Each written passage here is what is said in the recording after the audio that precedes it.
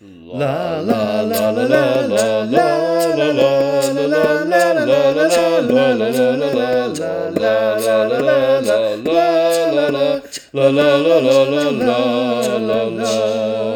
Hello and welcome to Think About Eurovision, a Eurovision podcast with me, Chris, a Eurovision fanatic from the UK. And me, Kim, a Eurovision fanatic from Canada.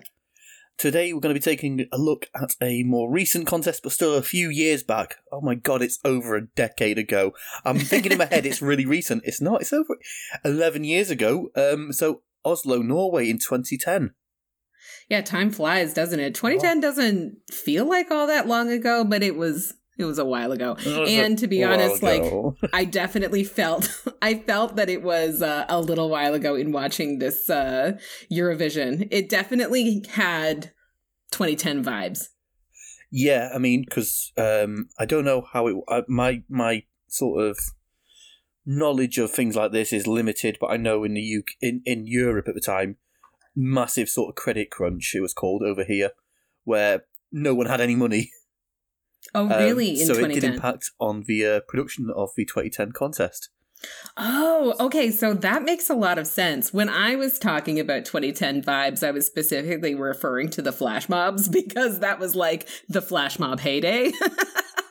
But it's so true. I mean, like that's, 2008 was a very challenging year in North America and the US in particular. I'm not sure if the 2010 crunch was for similar reasons with the housing bust, but yeah, fair enough. That was not a great time economically. So I maybe will have to cut a little more slack than I originally was intending to in my 2010 review because it did feel a little lackluster. I'm not going to lie. Yeah, I mean, we'll talk about more about the flash mobs later, because, yeah, those flash mobs were something. Remember when they were such a big thing? Did you ever do a flash mob? No, I did not. Did you? I continuously sort of said, yeah, I'll do it, and then I got to a day I was like, I don't want to do it. I don't want to. I've got better things to do in my life, namely sitting around watching telly. I remember when I discovered flash mobs, like when I saw them for the first time, that I went in deep, down the rabbit hole on the internet. I thought it was just the coolest thing I've ever seen in my life. Do you still feel that way? I mean, no. Oh, to be 2010 and living in, I don't know, the naive, the naive life of yesteryear in 2010. Oh, yeah, so, as I say, about the credit crisis, credit crunch, whatever they called it, the financial crisis, that's the word I'm looking for. Right. So, yeah, I mean, one thing I was reading up on is that Norway I'm going to refer to the Eurovision movie a lot, I think, during this podcast. Okay. This particular episode, because there's so many things that make me think of it. But we can start off with the fact that during the financial crisis, back in the early 2010s, we know that hosting Eurovision is expensive. Yes. So the channel NRK in Norway, which handles all Eurovision-related TV events and everything like that, had to sell their rights for the 2010 World Cup to afford for Eurovision. Oh, wow. If only they'd blown up their winner. That was a sacrifice. Yeah, I mean, I think it's a sacrifice worth making because I think football is absolute garbage. I mean, I also don't watch football, but I mean, yeah, it's just a difficult position to be put in, right? Because they are both extremely popular, but, I mean, I feel like Eurovision was the right call. Obviously. I mean, yeah, I know from a financial sort of perspective, maybe they'd make more money from advertising on World Cup matches, but, it's all about us Eurovision fans, not football fans. They get plenty of attention. That's right. Thank you. Yeah, I agree. Yeah, I mean, so I do have to say that I suddenly feel very guilty for my intended comments. But if I'm sort of summing up the 2010 Eurovision final, for me, it was fine. It was not one of my favorite years that we have covered. It felt a little bit underwhelming, and now you have put that into context, so I feel like a bit of a garbage person, but it's true. Person. But it was a little underwhelming for me, and now I understand why. Yeah, it definitely did feel like it was not done on the cheap, because, it wasn't done on the cheap. It cost a lot of money. Mm-hmm. But, everything was back to basics, I would say, would be the word or the phrase. There was nothing over the top, including their hosts.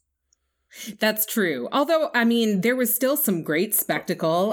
So, thinking about some of the performances, like Turkey had a big sort of pyrotechnics, like fire or something. There was still some of the flash and camp and all of the things that you expect from Eurovision. There was some heavy wind machine usage in some. Wind machines don't cost too much, and they've got a great impact. So they make the best of wind that. Machine. Yeah. If you're interested, it cost around 24 million euros to put on the contest at today's rate. Wow. Okay, so 24 million euros is what it cost in the today's equivalent in 2010, and that is on a slim budget. So you can imagine it would cost a lot more than that in some other years. So that is very expensive. Yeah, I mean, I think Sweden would have spent a lot of money when they had Love, Love, Peace, Peace happening. Right, yeah. That's a lot of props to pay for. Yeah, you could feel the money in that one. So this was quite bare bones, you're right. So the halftime shows, there was a halftime performer, but a lot of it was also the flash mob, which we'll talk about later, but it was sort of just people dancing in various countries, which was very fun, but not a huge spectacle. There wasn't a big flag ceremony. There were minimal postcards. Yeah, I mean, the postcards, it was literally them sort of showing a crowd in the contestants' home country, and then a shot of them on stage. Yes, yeah. And then like a sort of CGI sort of pixel version of their flag. Very simple. Very simple. Yes, exactly. I didn't like it that much. It got a bit repetitive. Yeah, I did not. I didn't love it either. And the hosts, they seemed lovely, but there was some awkward moments. The hosting for me, it was fine. It was fine. I agree. Yeah, but they didn't sort of add any spice or colour to the events. They were just there to introduce what was happening and, announce the scores.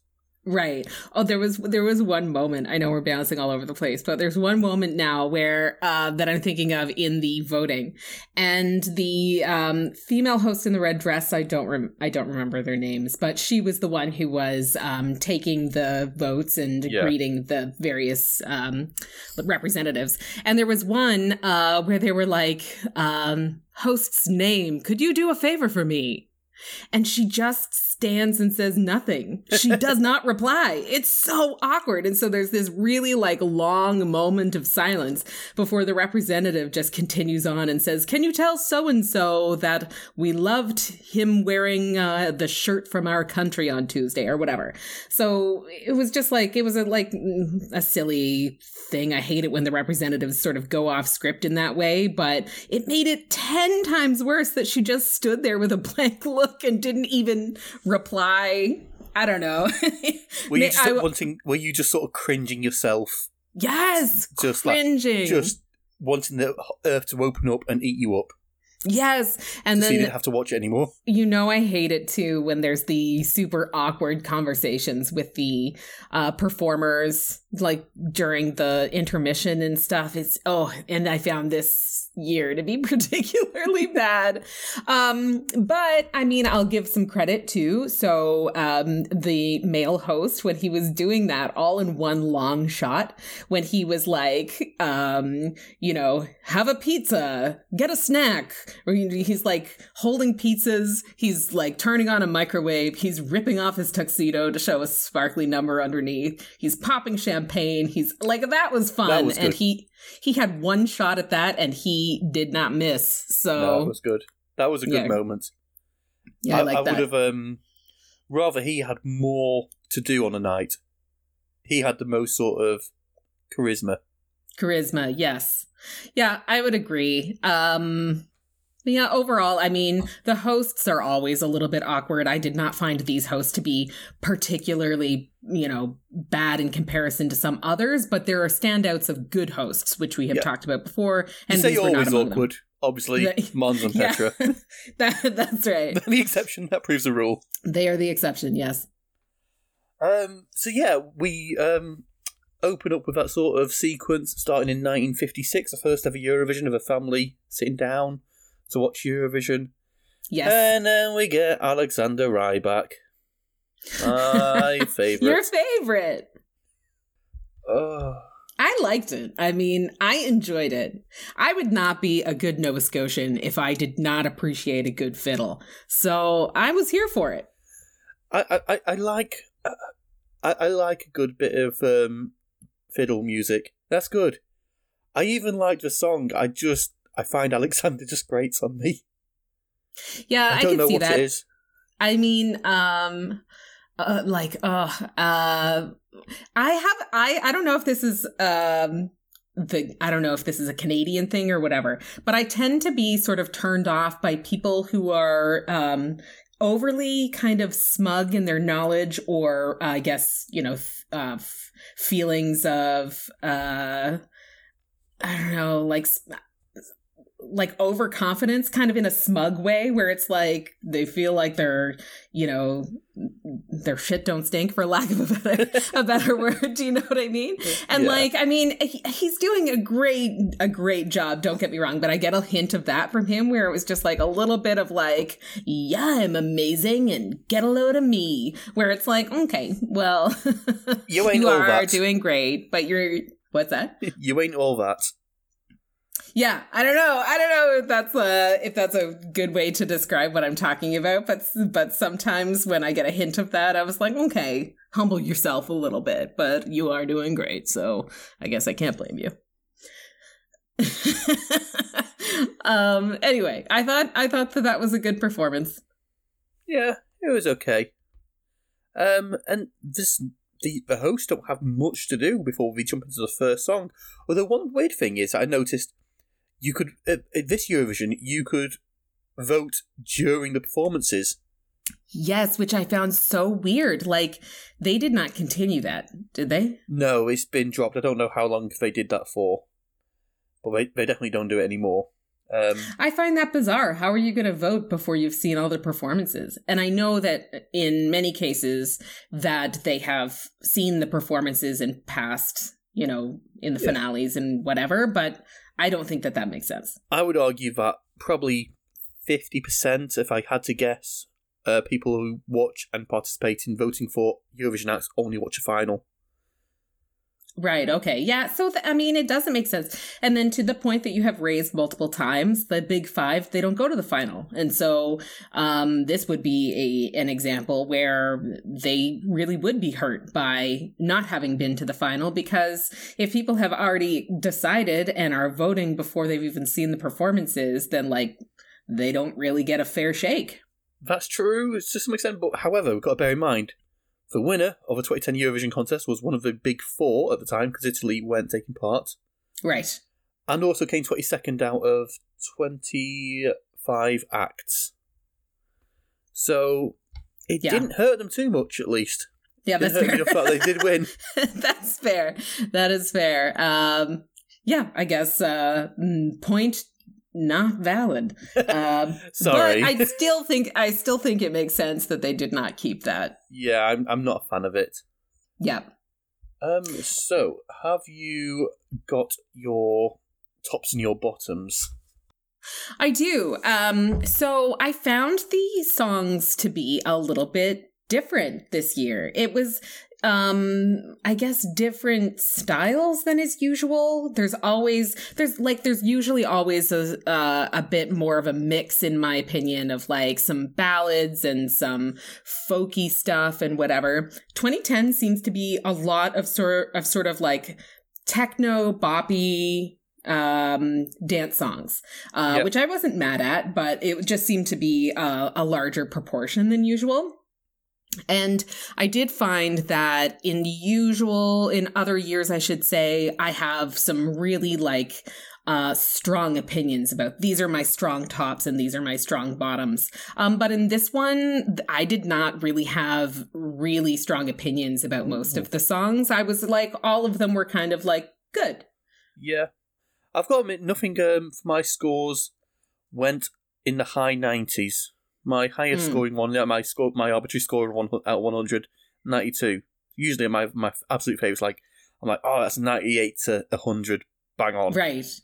Depending So it sounds too like you're, you were feeling a little bit less hyped on these songs than in some of the other years. There wasn't like one that was just really doing it for you. Absolutely, yeah. Yeah. I love my top number one song. It's a really good one. And it changed from how I probably felt back in 2010. Well, your tastes have probably changed too from 2010 to now. And like you can tell which ones probably stand up in, the test of time a little more. So why don't should we start with our number ones? Yeah, so what do you reckon my favourite one is? Oh God. Oh, I should have been prepared for this question. So I am going to say God. Okay, well, I'm just going to take a shot in the dark and say Moldova, simply because of Saxman. Right, yeah, let's talk about Epic Sax Guy. He was so great! Everyone loves Epic Sax Guy, so this is where the Epic Sax Guy meme started. From him thrusting and playing that sax riff, or miming that sax riff. Yeah, well, it was fantastic. I am so happy to have seen it. You've now experienced the original Epic Sax Guy and the return of Epic Sax Guy. Yes. Do you have a preference for which Sunstroke Project song? I think OG, the original. Oh, I mean, I disagree. That could be my recency bias talking. I thought this was going to be my absolute favourite, so you're very close to thinking. Am I? As it came, yeah, I went in thinking, this is going to be my absolute favourite. It's got Epic Sax Guy. I loved it at the time. It was so funny just seeing him thrust with his saxophone. And I still like the song. I still love the song. But I only put it 8th. Did you? I prefer the time when he came back with Hey Mama. I thought that's a much stronger song. And maybe I was being a bit harsh. I was judging it against Hey Mama. Right. It's just not aged as well as I remember. The verse is kind of forgettable. It's only the chorus and the sax riff that slaps. Yeah, I definitely gave it credit for the spectacle. I thought the whole thing was just like super fun and kind of ridiculous in a fun way. Like the spinning fiddle player. Have you seen on SNL the Christmas special where Will Ferrell is singing It's the Most Wonderful Time of the Year in a turtleneck on a spinning platform? I haven't, no. Okay, so this essentially the skit is that like he's trying to sing while he's on this spinning platform, just like this guy in the performance, and it gets like faster and faster, and he gets crazy dizzy and whatever. Anyway, all I could think of that was that when I was watching this, and I'm like, how was this guy miming the fiddle while spinning on a glowing turntable? It was just like crazy and ridiculous. Throw some sax guy into that, plus a song that I did find fun and liked and whatever. I scored it 5. Wow. Yeah. So you scored a 5 for me. I feel like my scores are going to be kind of surprising to you, like what I put up top, simply because I think that the usual types of songs that I gravitate towards, there weren't really much of this year. So it's kind of like going to be all over the place. So, okay. I have got 2 predictions for your tops. We'll come to them later. Okay. But my actual favourite was the Turkish song, Manga. We Could Be the Same. That was my second guess. Nice. Yeah, I mean, back in 2010, I would have been 22, 23. I'm really struggling to remember how old I am right now. It's been a long year. But yeah, so back then, I'd grown out of my Linkin Park phase, when I was like, that was all the rage when I was like 15, 16 at high school. Mm-hmm. By that time, I'd moved on to ska punk music, which I still love. That's still my favourite type of music. And I think back then, I would have been like, oh, that's music I used to listen to. I didn't get the nostalgia hit that I get from that now. Now I listen to that, I'm like, oh yeah, this is the sort of thing I used to listen to when I were a kid. Right. It hits different. It really does. So I think that's why I scored it as my favourite with 92 points out of 100. Nice. And it scored very well in the actual results, too. It came in second place. I scored it 9th. I did enjoy it. I think that my love of the rock songs is not generally as high as yours, but I did think that it was one of the better songs in the final. So when you said that I was wrong on Moldova, if I was going to guess a second guess, I would have guessed Turkey. So even though I didn't say it, I still give myself credit for getting to know your tastes more. You get a point there. Thank you. And very much like Love, Love, Peace, Peace mentioned, adding the record scratching gives it like a modern feel. It's actually out of date. It didn't feel out of date there because new metal uses that record scratching technique a lot. And funnily enough, Finland chose their act for the 2021 contest last night, and they're sending a new metal song with record scratching, and I love it. Nice. So this has held up the test of time, plus gives you a shot of nostalgia. What's not to like there? Exactly. Okay, can you guess what my number one is? Okay, so I've got two predictions. I'm going to play it safe and go either Belgium, Tom Dice, Me and My Guitar, or the Russian act, Peter Knowledge and Friends, Lost and Forgotten. Okay, so I figured that you would... like the Belgium one, I thought that would probably be your guess. Though my number one was Albania. I don't know. I just liked the song. I thought that it had fun disco vibes. I thought that she gave a great vocal performance. Albania did not do well. No, I mean, I scored it 5th as well. So, high up there for me. Yes. Okay. I was so surprised that it didn't do better. Belgium, I really liked as well. I actually scored it, not quite so high though, at 6th place, which is exactly where it came in the results. But I did really like that one. Though Russia, I scored 22nd. Wow. So you were very close on one and like way off on the other, but I chalk it up to my sort of out of left field scoring on this one because this year it was a little bit all over the place, not my usual scores. Yeah. So Juliana Pasha, It's All About You, not to be confused with the McFly song It's All About You, for Albania. I like that one, and it reminded me of a song, and I can't remember the title of the song. So if anyone listening can tell me, make goats like give me love, love, love, love, love, love, give me love, love, love, love. Do you know the song, don't you? Yeah, I don't know what it's called, and I can't.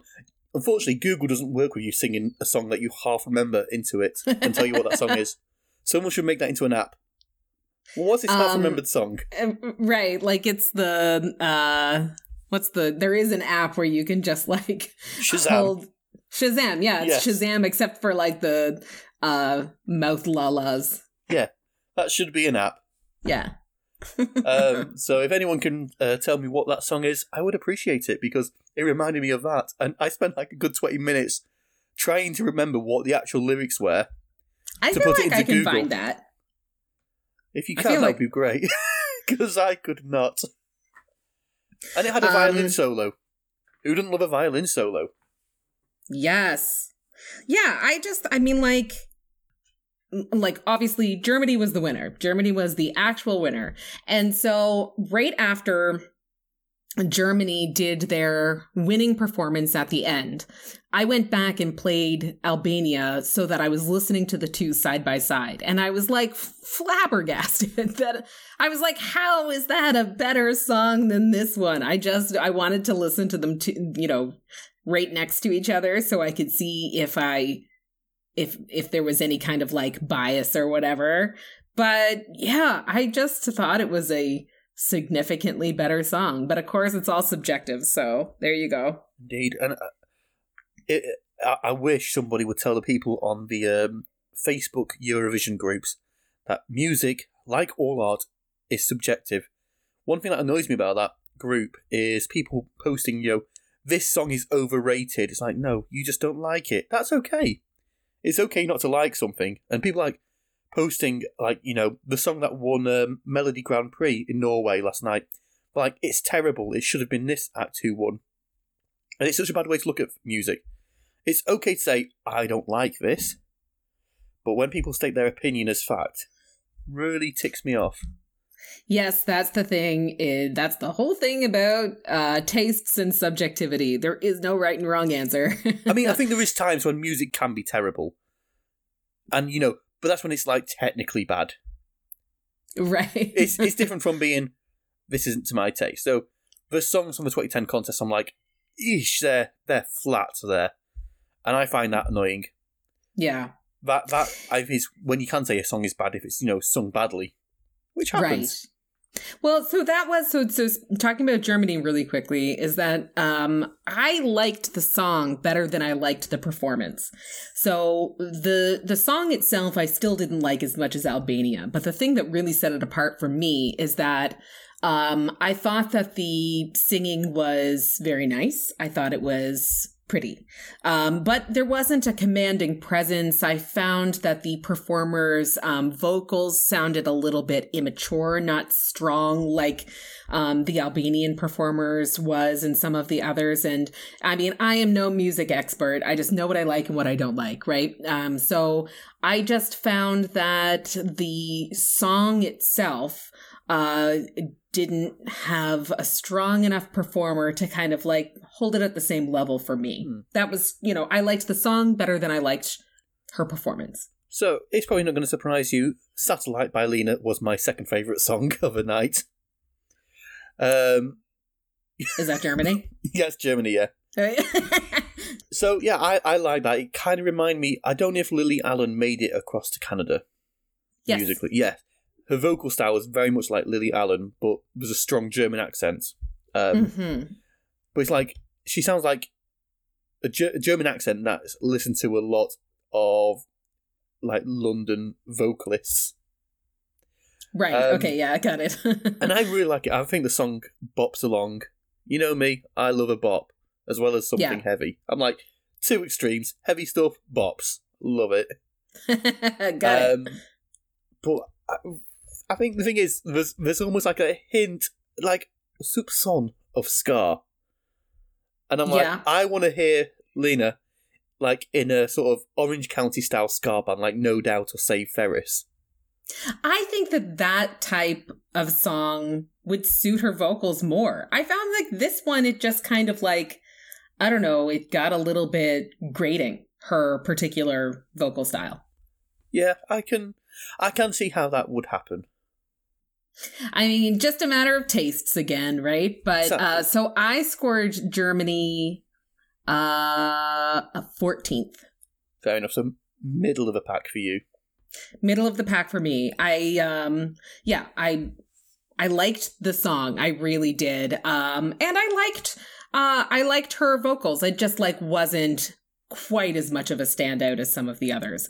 And on a side note, I'm sure that it is a very overwhelming situation to be in front of so many people and live. And I think that Lena, she seemed to be on the younger end in terms of the performers at Eurovision. Yeah. But there were some very awkward moments in interviews with her. And her acceptance at the end, you gotta feel for her. She was just so overwhelmed. I don't think she could even find words. No. So she would have been 19 in 2010. Wow. What an accomplishment at 19 years old. That's crazy. Yeah, well, good for her. And so you scored it very close to the top. And so your 1 and 2 were the same 1 and 2 in the actual results, just flipped. Yeah. Yeah. And then my third favourite song, gonna got to go to Iceland. So Hera Björk, Je ne sais quoi. Yeah, I really liked that one too. I had that at number 7. So we both liked it significantly more than the actual results. It was proper Europop. Yeah. And musically, I can see where Volcano Man comes from with that. Volcano Man? Yes, from the Eurovision film. Right, of course. Yeah, I thought this was another one that I was very surprised that it didn't do better in the voting. But I thought it was really fun. I enjoyed it a lot. Yeah, and like I said about it being Europop, and remember our bonus episode where we talked about the Eurovision and UK one. I realised when listening to Je ne sais quoi, what UK Hun was missing, and it was missing bass.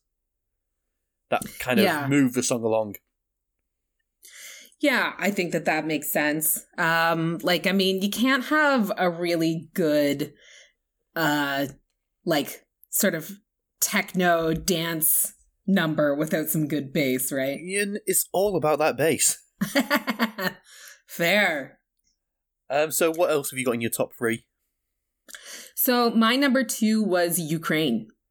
Yeah, I really liked this. It was kind of like a cross between like a ballad and a rock song. She seems so cool. I really liked her. The wind machine was very on point with this one. So it was a standout to me. And it was a standout too, I think, because it was a little bit of a departure from some of the other ones where there was a lot of sort of like really upbeat pop songs or techno songs. And then this one was a little bit different.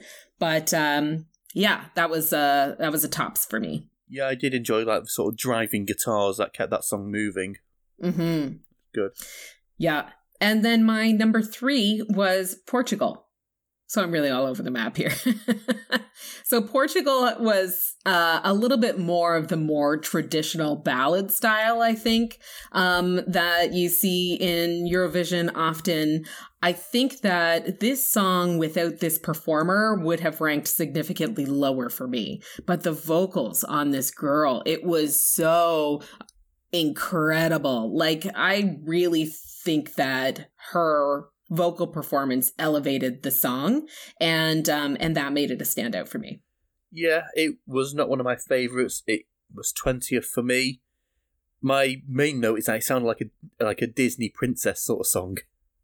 That is exactly what I note.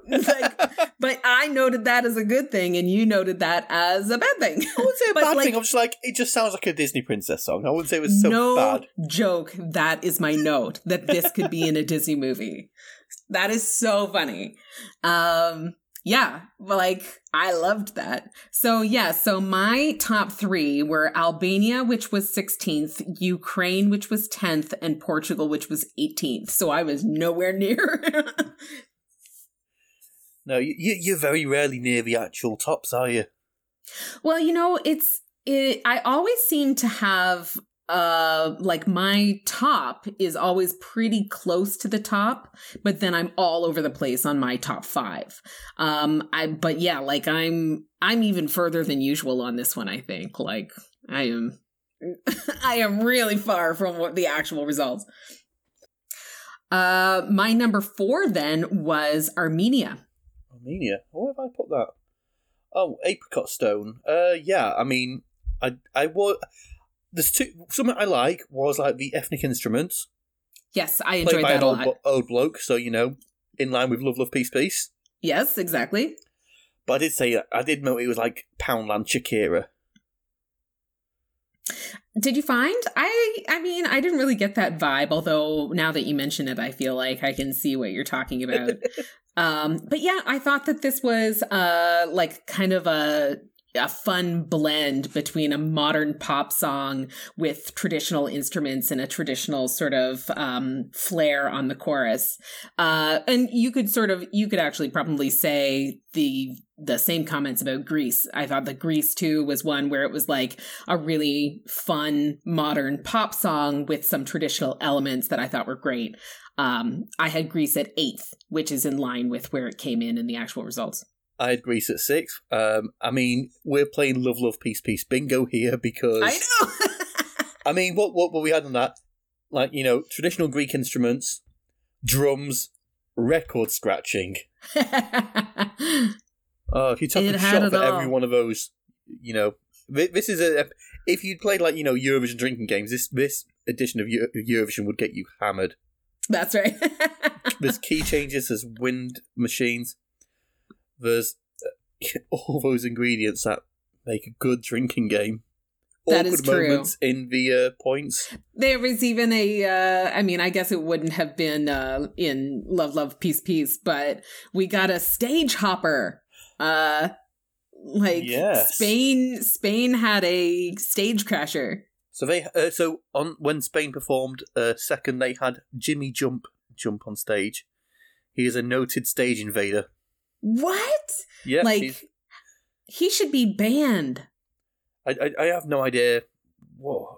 I mean, I've got to say, you've not seen when United Kingdom Surrey had a stage invader. We'll come to that one time. But when Surrey had a stage invader, he grabbed the microphone off her and started shouting political stuff down the microphone. Yikes. At least Jimmy Jump just tried to jump on stage, be on stage, join in with the dancing. He didn't disrupt the performance. Yes, I was actually very impressed with how he picked it up fast. Yeah, the Spanish performer, all of the performers, the dancers as well, they just kind of kept going. They didn't miss a beat. Frankly, I was a bit surprised, though I don't blame them, for choosing to do the song again at the end, simply because I did not find that their vocals were really disrupted in any way from having this guy on stage. Though, of course, it isn't ideal and I don't blame them for doing it again. I actually think, though, that my score for Spain, which was not very high. It was 20th. I think that I would have rated it just a little bit higher if I hadn't heard it again. You know what I mean? I was just kind of hearing it once, I was like, okay, I can get behind this a little bit. I like this kind of circusy vibe. And then after hearing it a second time, I was like, ugh, I've had enough of that. Yeah, I mean, the staging sort of makes it feel novelty, but it sounded like a 90s Eurovision song to me. Did it? Yeah. Yeah, I thought it was cool. I couldn't help think, why do you look like Leo Sayer? I don't know who that is. He's like this British singer from the 80s, and he had curly hair and he was really short. And he just looked like Leo Sayer. And that's all I was thinking, but I wasn't thinking, you look like Leo Sayer. I'm like, you look like that guy from the 80s with curly hair who was really short who sang songs. I couldn't remember who Leo Sayer was. Could not remember his name. Fair enough. Yeah, so what else of note? Are there any other notable top performers that you want to chat about? So France made it into my top 10. That is unusual for you. Yep, they came in at 7. So Jessie Matador. So you've seen Jessie Matador in the Eurovision film. So in the song-along? In the song along. So when Lorene's coming down the stairs. Yes. And that guy she says, sing with me. And the guy says, whose entire contribution is, yeah. That's Jessie Matador. His entire contribution to the Eurovision film is going, yeah. That's awesome. Well, I assume he was singing along in the chorus and stuff at least. I'm sure he was in the chorus line, yeah. Yeah, I thought that this was really fun from France too. I did not rate it particularly high. It was middle of the pack for me, but I enjoyed it. I thought the tumbling was really crazy and very good. There was a bit of a Macarena vibe too with the dance choreography, which was fun. I did and silly. sort of put that. It felt like summer holiday music. Yeah, I agree. Summer holiday and World Cup music, and then when I was looking into it, Allez Ola Ole was the title of a album made in France for the 98 World Cup of sort of football anthem songs. So that's where the song took its name from. Huh. And then it was used in the 2010 World Cup coverage in France as their sort of theme music. So as I was listening to it thinking, this sounds like the sort of song that you would hear on a football TV show, is exactly what they used it for in France. Well, that makes perfect sense then. Yeah. But I was surprised how much I enjoyed that because, as we've discussed, I don't like football or things that make me think of football. But, it got me moving in my seat. There you go. It was joyful. And I'm a big fan of joyful music. Yes. Yeah, that is very true. So on the opposite note, should we talk about the bottoms? Yep. Have a wild guess who's at my absolute bottom. Well, I'm going to guess that your bottom was in line with the actual results, and it's the UK. Deservedly so. I have it 12th. I liked it.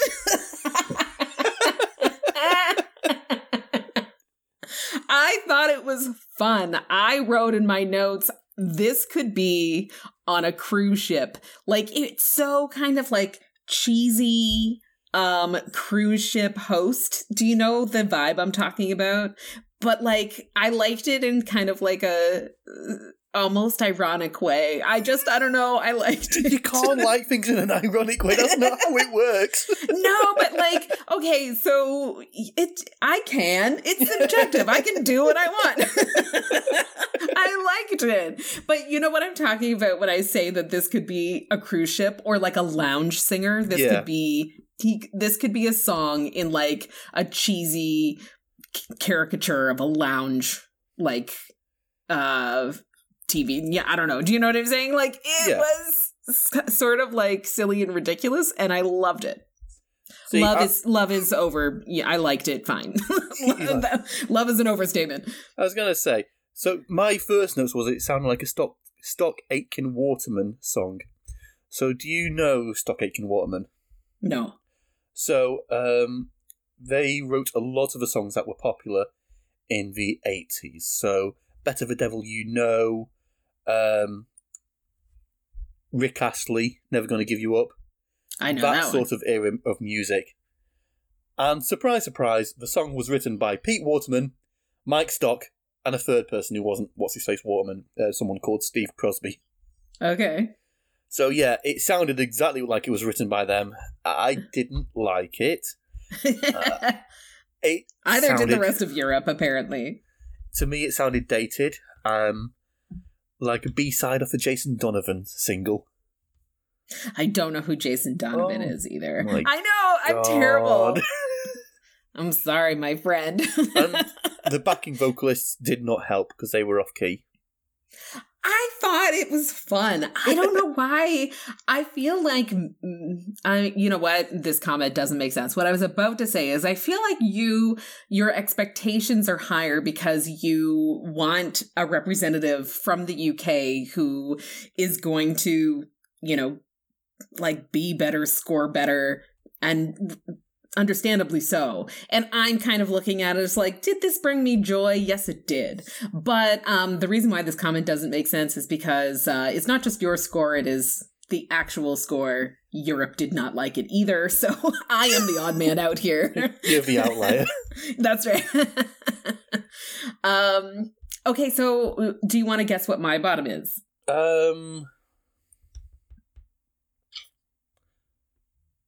Belarus. You are correct. I didn't like this one. For the listener, I did a dab. I thought this one was just cheesy and bad. And then, they had two male vocalists. Lots of outstretched palms to the camera. Oh, yes, yeah. They had two male vocalists. One was horrible, and the other one could carry a tune. Then I was like, why would they divide the singing up between these two? Just let the one good singer, carry the load. And then the butterfly wings, it was just like cringe. The butterfly wing, I can't even say it. The butterfly wings were so camp.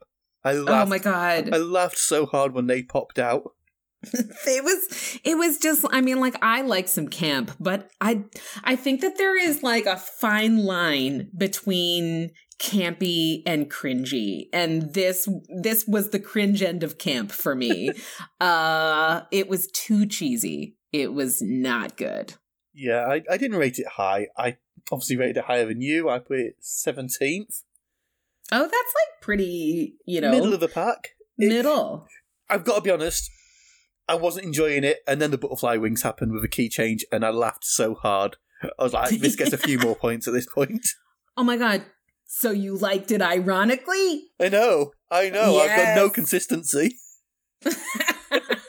See? I mean, you can like it for reasons other than it being like a great song.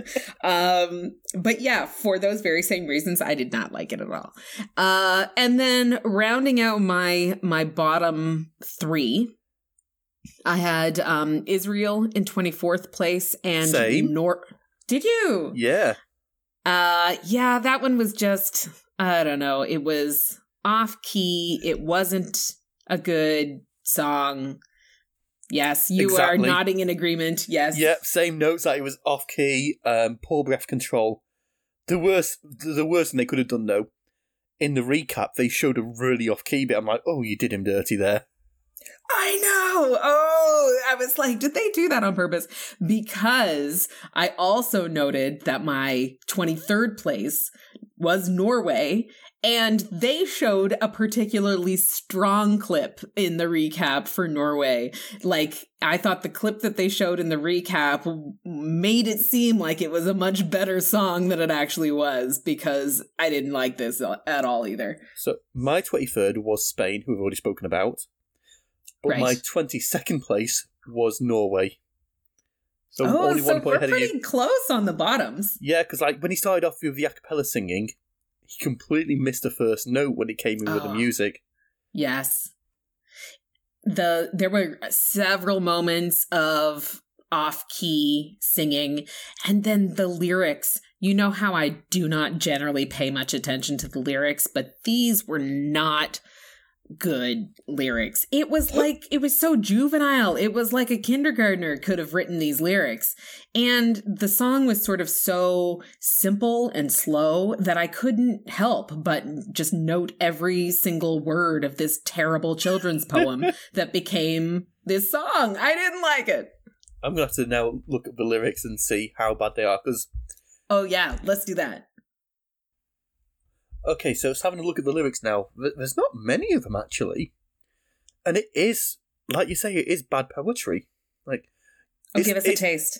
It's like it was written by someone who was like 15 and sort of fancied a girl in their class and would write a poem in their maths lesson. You are like a sunset behind a mountain somewhere. And when I cannot see you, I know you're still there. Because my heart is yours, I'll never leave you.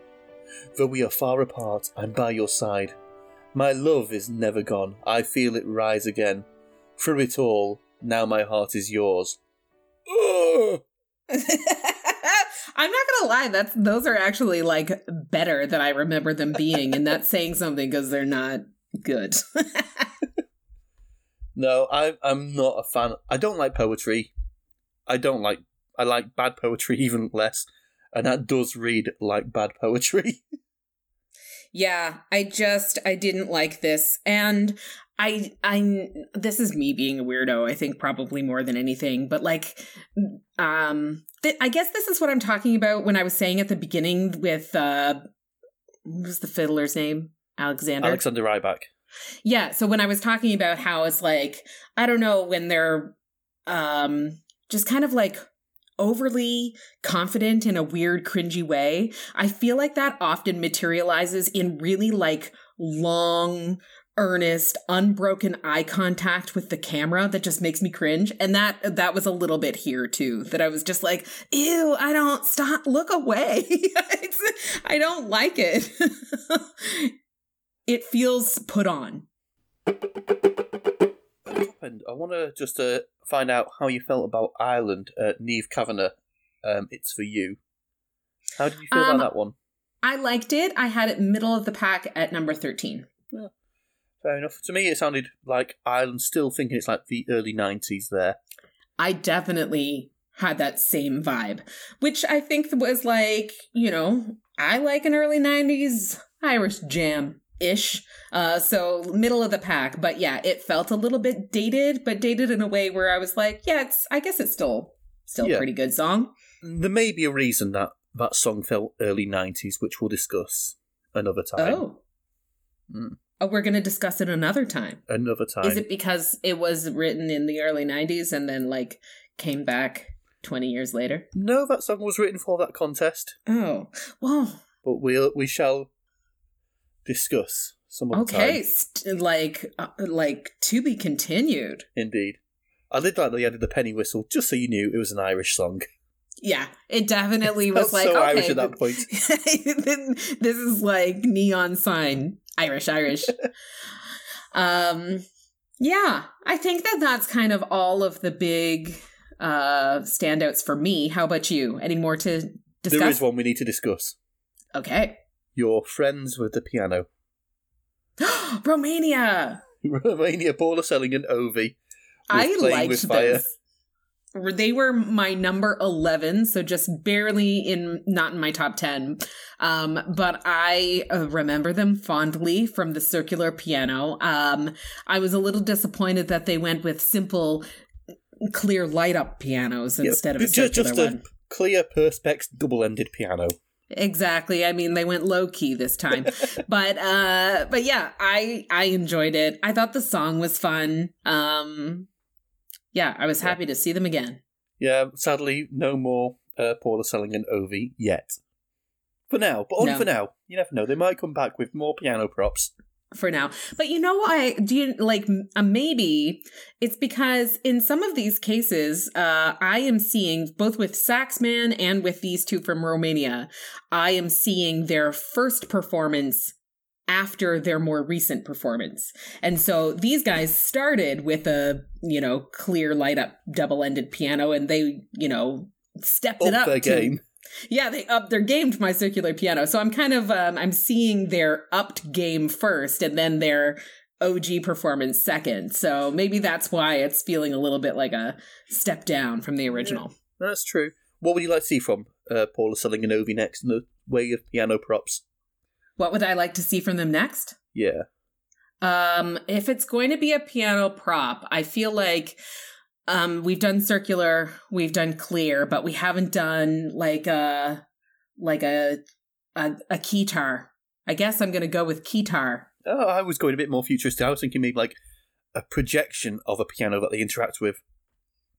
Oh, like or lasers. Maybe like laser piano. Have you ever seen those things that it's a real instrument that you can actually use?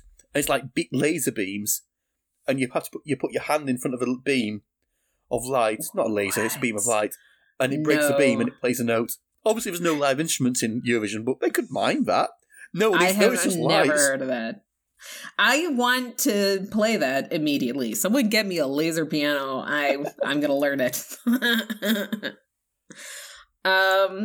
Okay, well. Any other standouts? I think we're done with the interesting standout artists. I agree. There's a lot of... I don't think, other than, in my opinion, our bottom sort of 3-4, I don't think there's any sort of songs in that middle area that are really notable, kind of, oh my god, it's so good, or oh my god, I hated it. Agree. There's a lot of, yeah, it's alright. Yeah. And then I think we got a lot more of, that's okay, throughout the remainder of the final. Yeah. The intermission, the halftime, the voting, all of it was like, it was okay. Yeah, so in the interval we had that sort of video of the artist at some sort of pre-Eurovision party. Oh, that was weird. None of it was in English, so I had no idea what was happening. I thought that was terrible, actually. I mean, like... I know that not everything is going to be in English, and fair enough. I don't expect it all to be in English in Eurovision, of course.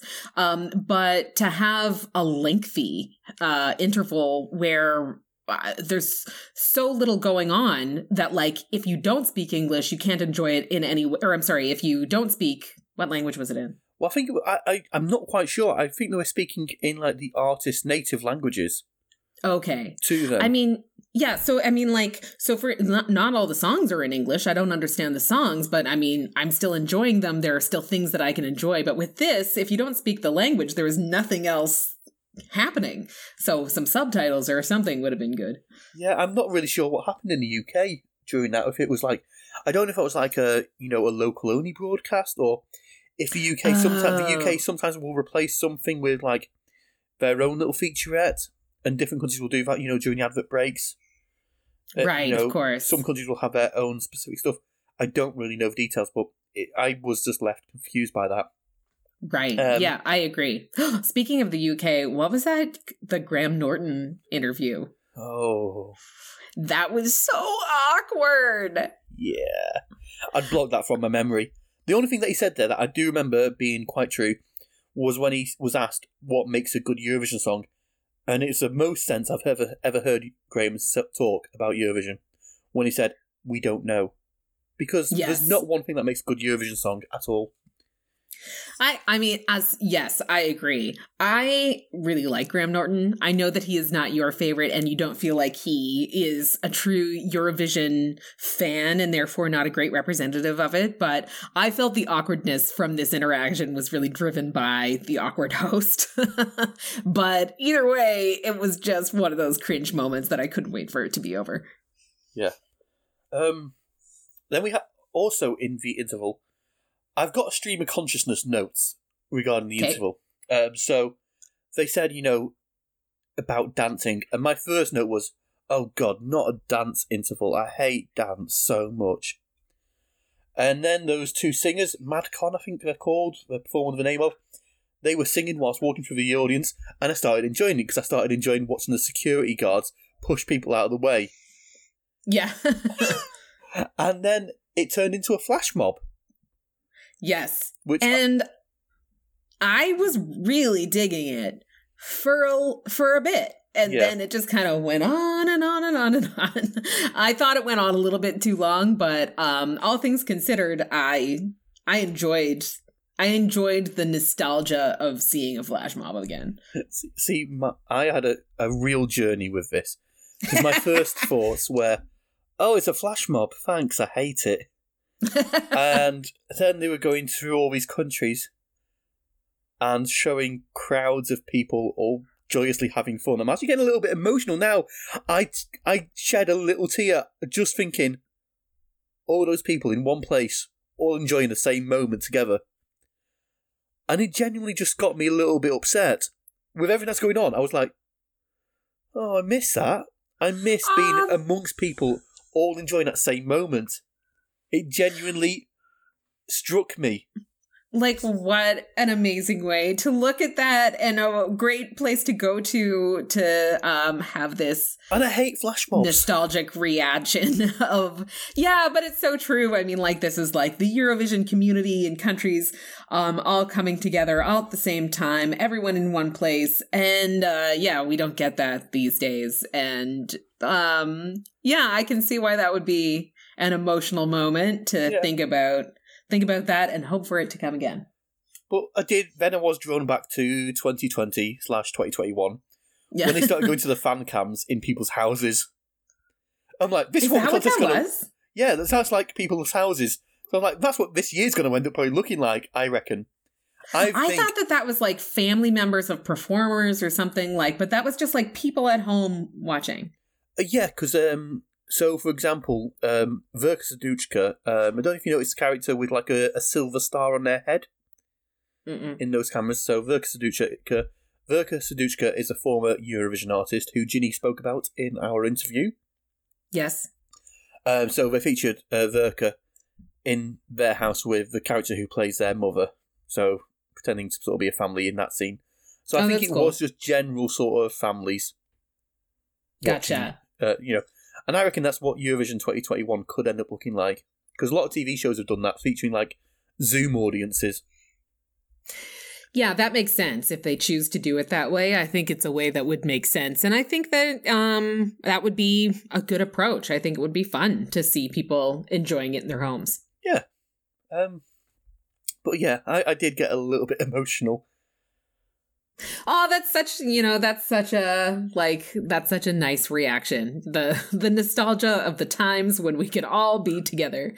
And I really hope that happens again in the relatively near future. Indeed.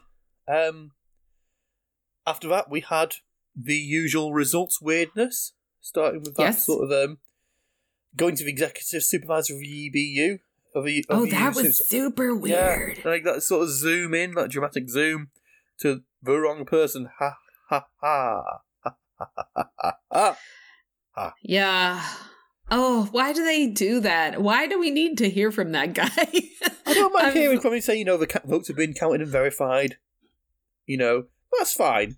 Involve the supervisor a little bit, but trying to make a little funny skit out of it. No, thank you. No. Also, that guy lacks charisma, unlike Jon Ola Sand, who was the supervisor in the last sort of 5-6 years. Yeah.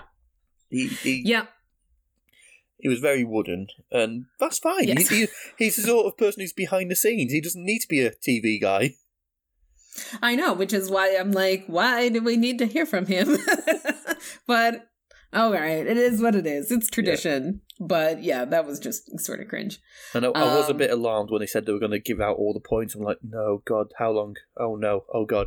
Thankfully, it was just kind of way it was worded. They were just doing, the top 3 and showing the lower points. I was quite relieved by that. Agreed. And then we have our winner. Yeah. Germany. Decent song. I'm not sad about that. Decent song. You're right. Yep. And that is 2010 Eurovision final in the books. Indeed. It's a decent Eurovision. It's not the worst. It's not the best. I agree. It was good. It was C-, I would give it. If I was going to give it a score. A C-. I think that actually does check out.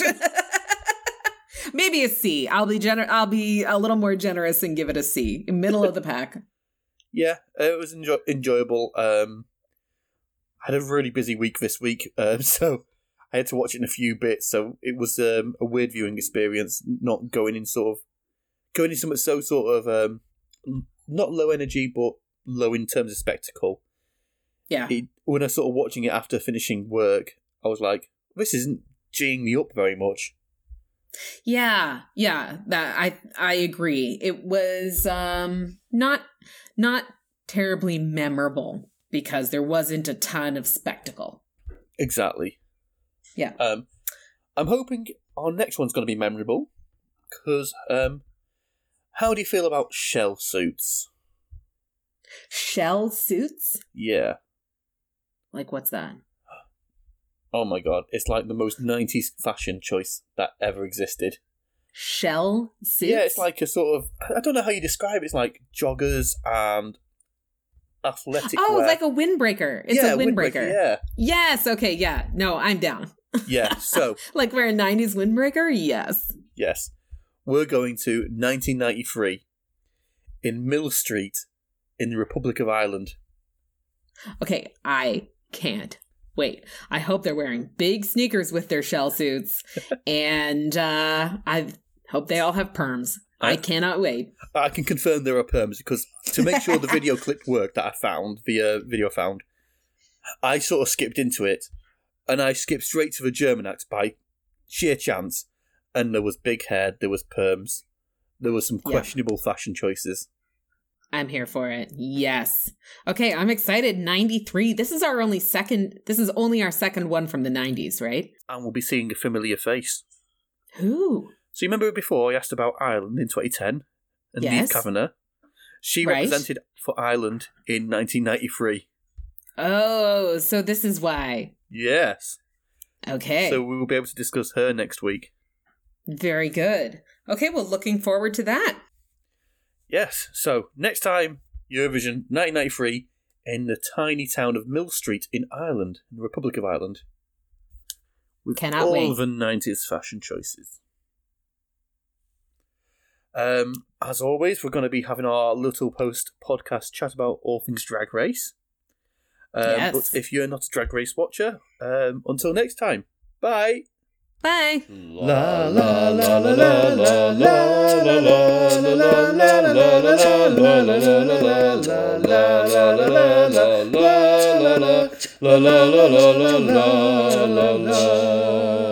Right then, so it's time for the bonus podcast chat about Drag Race US and Drag Race UK. Yes. So Firstly, I'll mention for Drag Race UK, if you've not listened to our special bonus episode, because they did a Vision Eurovision tribute episode, we discussed that in a standalone episode with an interview from Drag Race icon Ginny Lemon, who spared some time for an interview, which I'm still insanely grateful for both Ginny and the BBC for making that happen. I'm thanking the BBC on this podcast for making something happen. You're That's so kind of crazy. a big deal. You are a big deal, Chris. You are a broadcast journalist and having interviews with legit stars. It's so cool. Pretty cool. It's so cool. So I think we should start with Drag Race UK because we only got one episode to discuss there. Okay. The latest episode, everyone's favourite, The Snatch Game. The Snatch Game.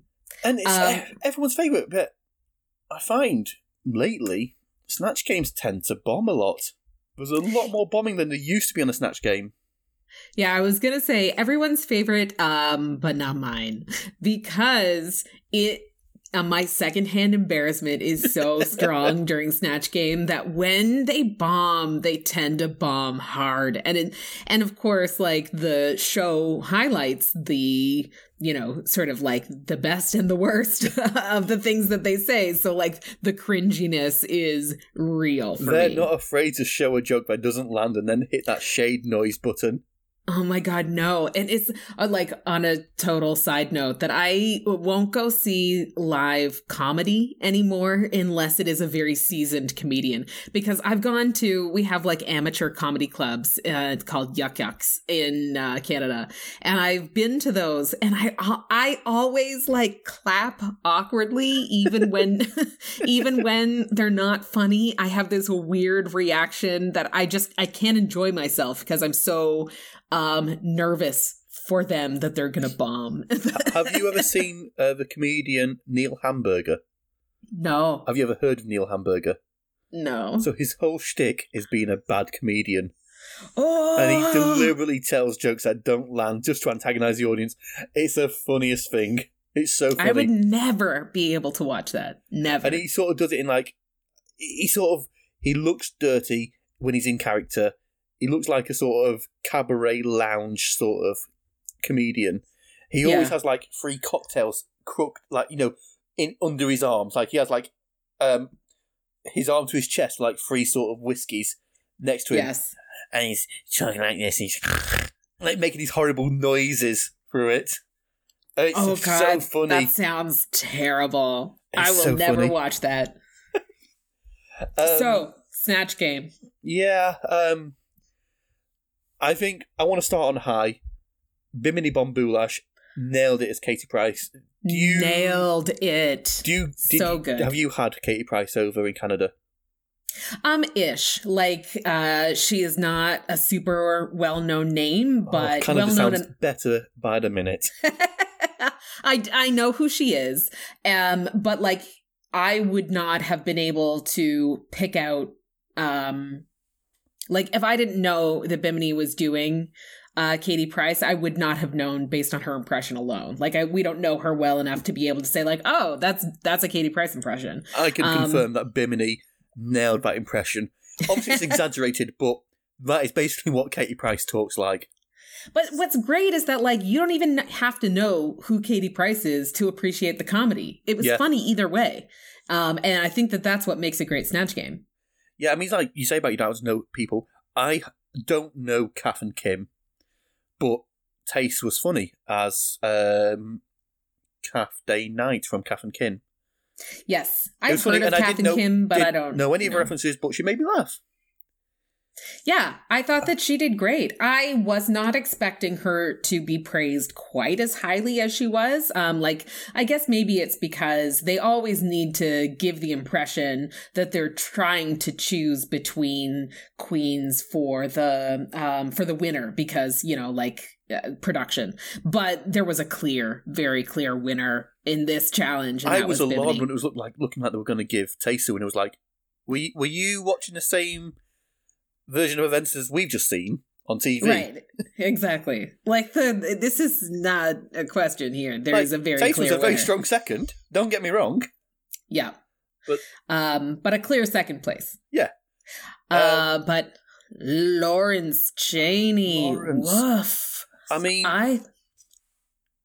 I thought she was going to do well here. I thought this was going to be her jam. But it's so true what she said, too, that like, it's always the comedy queens who seem to choke. Maybe it's because they get too in their head or something. I think it just tends to be the case. Obviously, with like exception from like Bianca Del Rio, who is such a trained, established comedian. You know, when it was her Snatch Game, you know, nailed it, but, you know, seasoned professional there. Whereas Lawrence is still, you know, he's only 21. That's so crazy to me. I have to remind myself how young these queens are. But in most cases. What Lawrence did wrong for me, not what he said as Miriam Margolyes, because I don't know how much TV Miriam Margolyes does in Canada. I had to look her up. I didn't know her by name, and once I saw her picture, I recognized her. I know who she is, but Harry I still Potter. can't. Yeah, like I couldn't name her filmography or anything, but I recognize her. She is an absolute icon of saying the wrong thing. So she comes on, does a lot of sort of appearances on like Graham Norton chat show, on Graham's chat show. She's been on there a lot of times, and I think actually is a friend of Graham Norton. And she's done like travelogues for the BBC. And she will say things about, I creamed my knickers, basically. But what I found was wrong was Lawrence Chaney's voice was so wrong for it. Because Lawrence Chaney has a big, boomy chest voice. And he was using that. It was like listening to Brian Blessed talk. Whereas Miriam Margolyes is from the back of her throat. That's where she speaks from. Yeah. And he did, I think if he'd done the voice better, it might have saved him. But with the voice being so wrong... Yeah, I don't know. I mean, I don't think it was just the voice. I think definitely it sounds as though he could have been funnier as well. There could have been a better impersonation done there, but the jokes just weren't funny. And maybe it's because I'm not familiar with her gaffes, Miriam's gaffes on talk shows and whatnot. And so I didn't know what Lawrence was referring to, but it just wasn't funny. And I think that must have humbled Lawrence a little bit because 3 wins in a row, she was rightfully, I think, really feeling herself. And then there are some competitors out there, like Bimini really surprised me. And her fashion look too, Bimini's. Yes. Like, it was gorgeous. And I have found that Bimini's looks up to now have been very hit or miss for me. It didn't look super polished in a lot of cases, in my opinion. It looked a little bit trashy. And this was like, whew, gorgeous, high fashion, like a look. And I didn't think Lawrence really gave a great delivery on the runway either. No, Lawrence definitely should have been in the bottom 2, I think, for that episode. But Lawrence went against my lovely Tia Kofi. Eurovision it was time. Fan Tia Tia was Kofi. time. Yeah.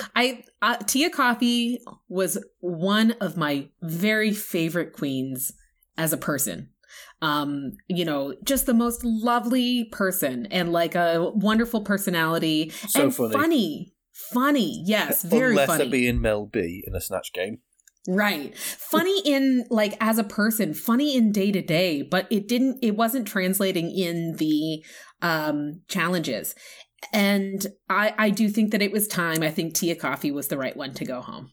Yeah, I think Tia Kofi went in with that one gag about Eddie Murphy and couldn't see past that, rather than just being in the moment, which Tia is hilarious when in the moment. Like, being told to sashay away by RuPaul. Are you sure? Yes, like, she's so funny on the runway, and like, guess Ru ordered her coffee to go. Like, that was such a great line. She's so funny, and it's just like, I don't know, in a similar way, I think Joe Black, like, looking at the drag that Joe Black does outside of Drag Race was just so much better and better suited to him than the contest itself was, right? Then it was the same, I think, for Tia Kofi. It's just like, I feel like I don't know, it just did not translate to the particular challenges that they had to do. So I do think that it was the right call, but I'm sad to see her go. Same. The open invite's still there if Tia wants to join us on a call for the podcast. Oh, there you go. Welcome to come chat Eurovision with us. Yes. Anything else on UK Drag Race that you want to chat about? No, there's nothing else of interest, I think, to talk about UK Drag Race. But I do want to. I think that we're at a point now where I am ready to make a call on my top 4 for both UK and US. I think UK is a lot easier, but because there's fewer of them. Because there are fewer of them. But yes, so there were 4 of them in this episode. There was Lawrence Chaney's team where they were all like top 4, and that was my top 4 as well. So that's Lawrence, Tayce, Ahura, and Bimini. Yeah, for me, my top 2, Lawrence and Bimini. I think it will be between those 2 for the win. Those are also my top 2. I agree. Yeah. So Drag Race US. So we've got 2 episodes to quickly discuss there. So first one was Bossy Rossi the Roo Boot, where the hilarious Ross Matthews, the mildly entertaining Ross Matthews, Roo, I think you mean. I love Ross Matthews, so I am down with that descriptor for him. The sort of improv challenge, and I love when one queen says, "I'm really good at improv. I want to do this challenge. I've been in an improv troupe." Oh, Utica. Never say you're good at something on Drag Race. That is a curse. Yes. Never admit that you could be a fashion designer who's designed clothes for Lady Gaga. Gaga. Don't say you're a seamstress. Yeah. Yeah. Utica, it was so cringy. It was bad. I mean, there were a few cringy moments throughout, but yes, because Utica was very confident in her abilities as an improv dominator, that was especially bad. But I also really felt for Utica in this moment, where I think that because she doesn't exude confidence and she is a little bit socially awkward, that I think that she has a tendency to be steamrolled and taken for granted or taken advantage of, if you will. And I think that in this case, she didn't get the role that she wanted. And I was very proud of her in the very next episode that we're going to talk about, where she really stuck to her guns and got the role that she wanted. So I think that that was a moment I was happy to see for her, but woof, this was bad. This was bad. But Utica wasn't the worst. Utica was just the worst out of those 3 for that challenge. Because, I mean, Gottmik played that sort of psychologist character so well.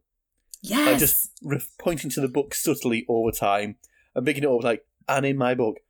And then Olivia looks as the mime. And actually going with the yes and. So when Gottmik would say, and it was a windy day and it was raining, and reacting to it in real time.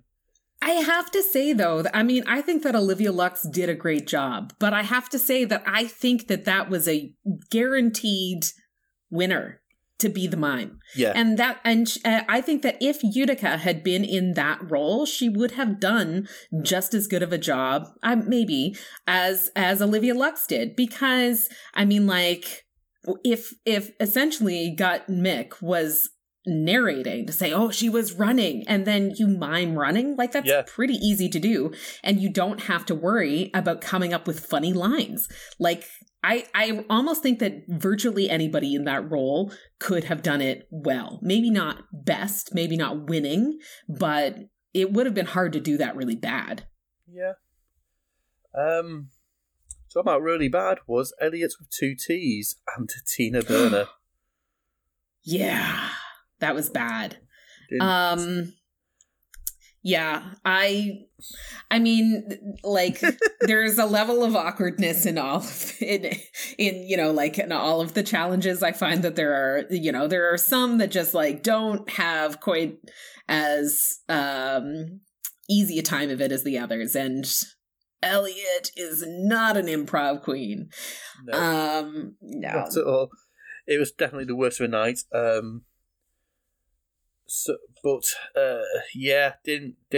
Did not love it. No, but can we talk? Okay, so obviously Lala Ree is the queen who went home on this episode. Lala Ree and Elliot with 2 T's were the 2 bottom queens, and they lip synced against each other. My God, this lip sync. It was so good. It was the 2 of them. They're both dancers.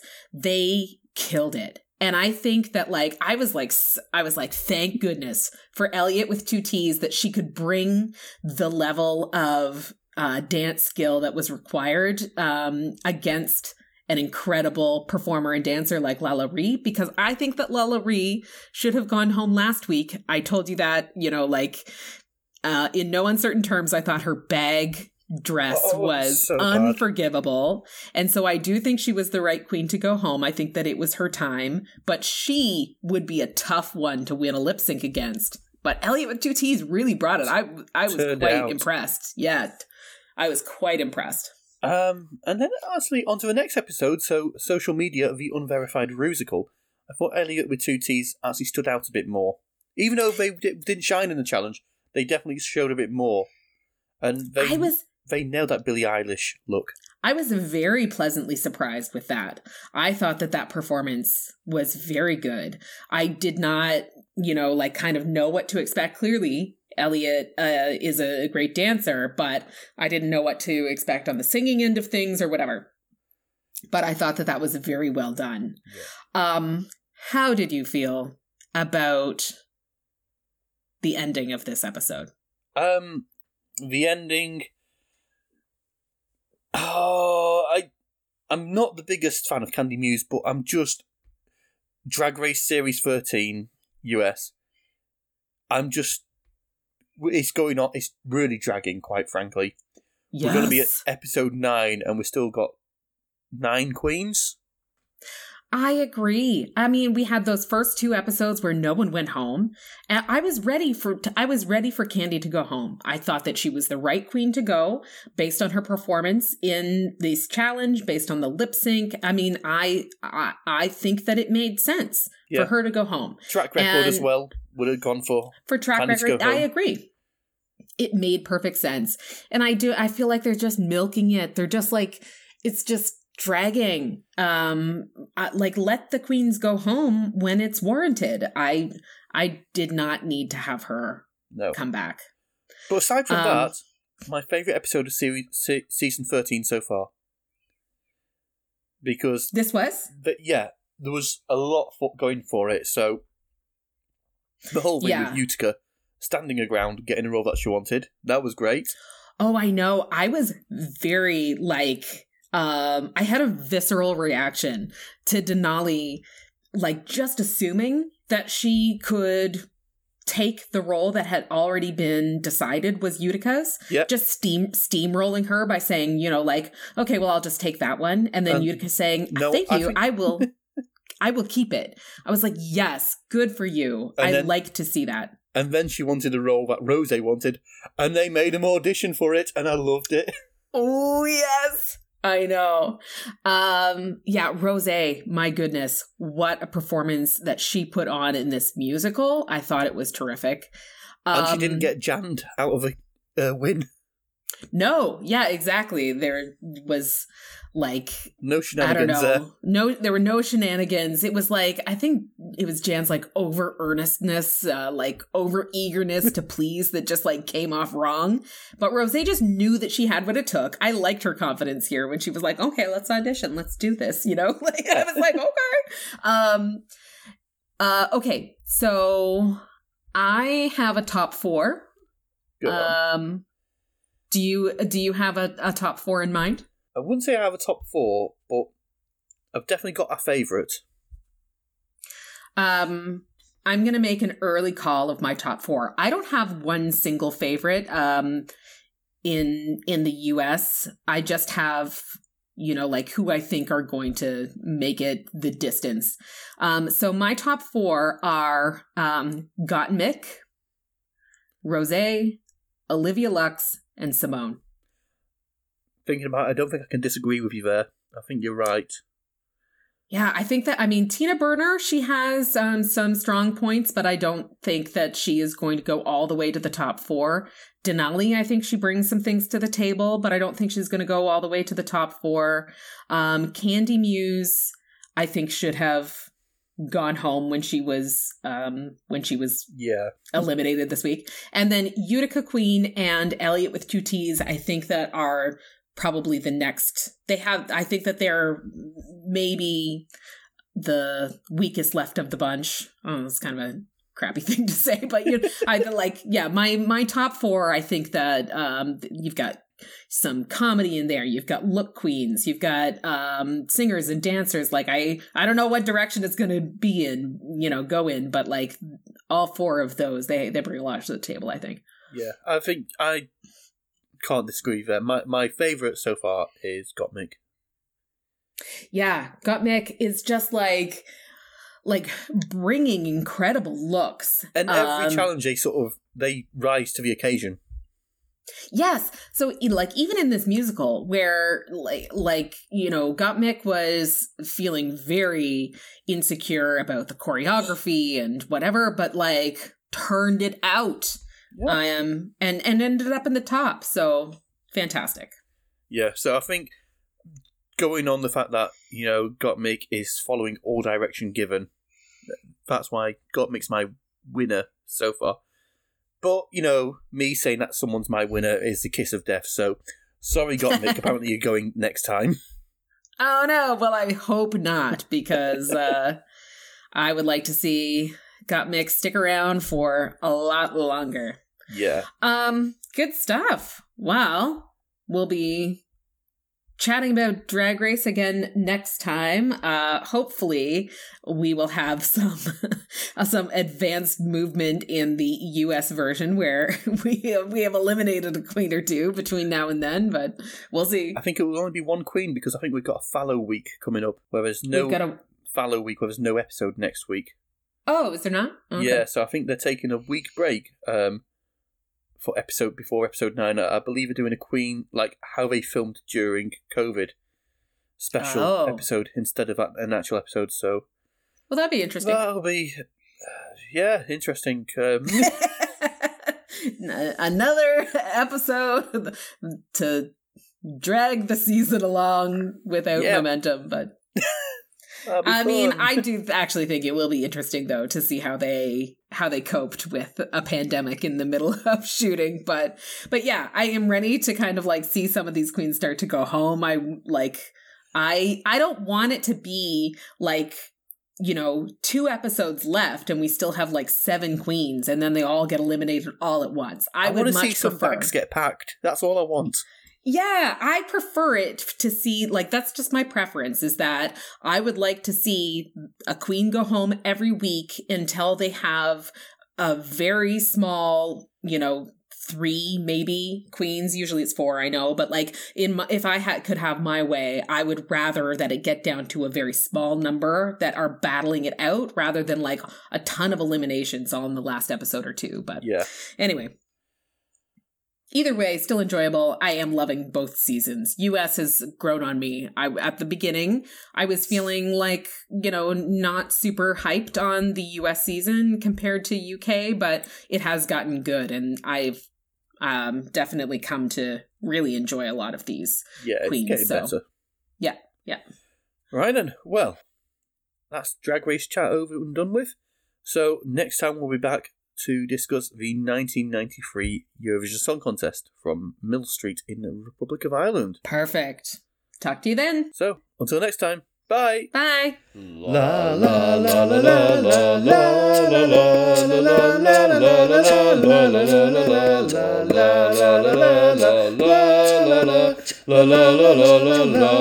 la la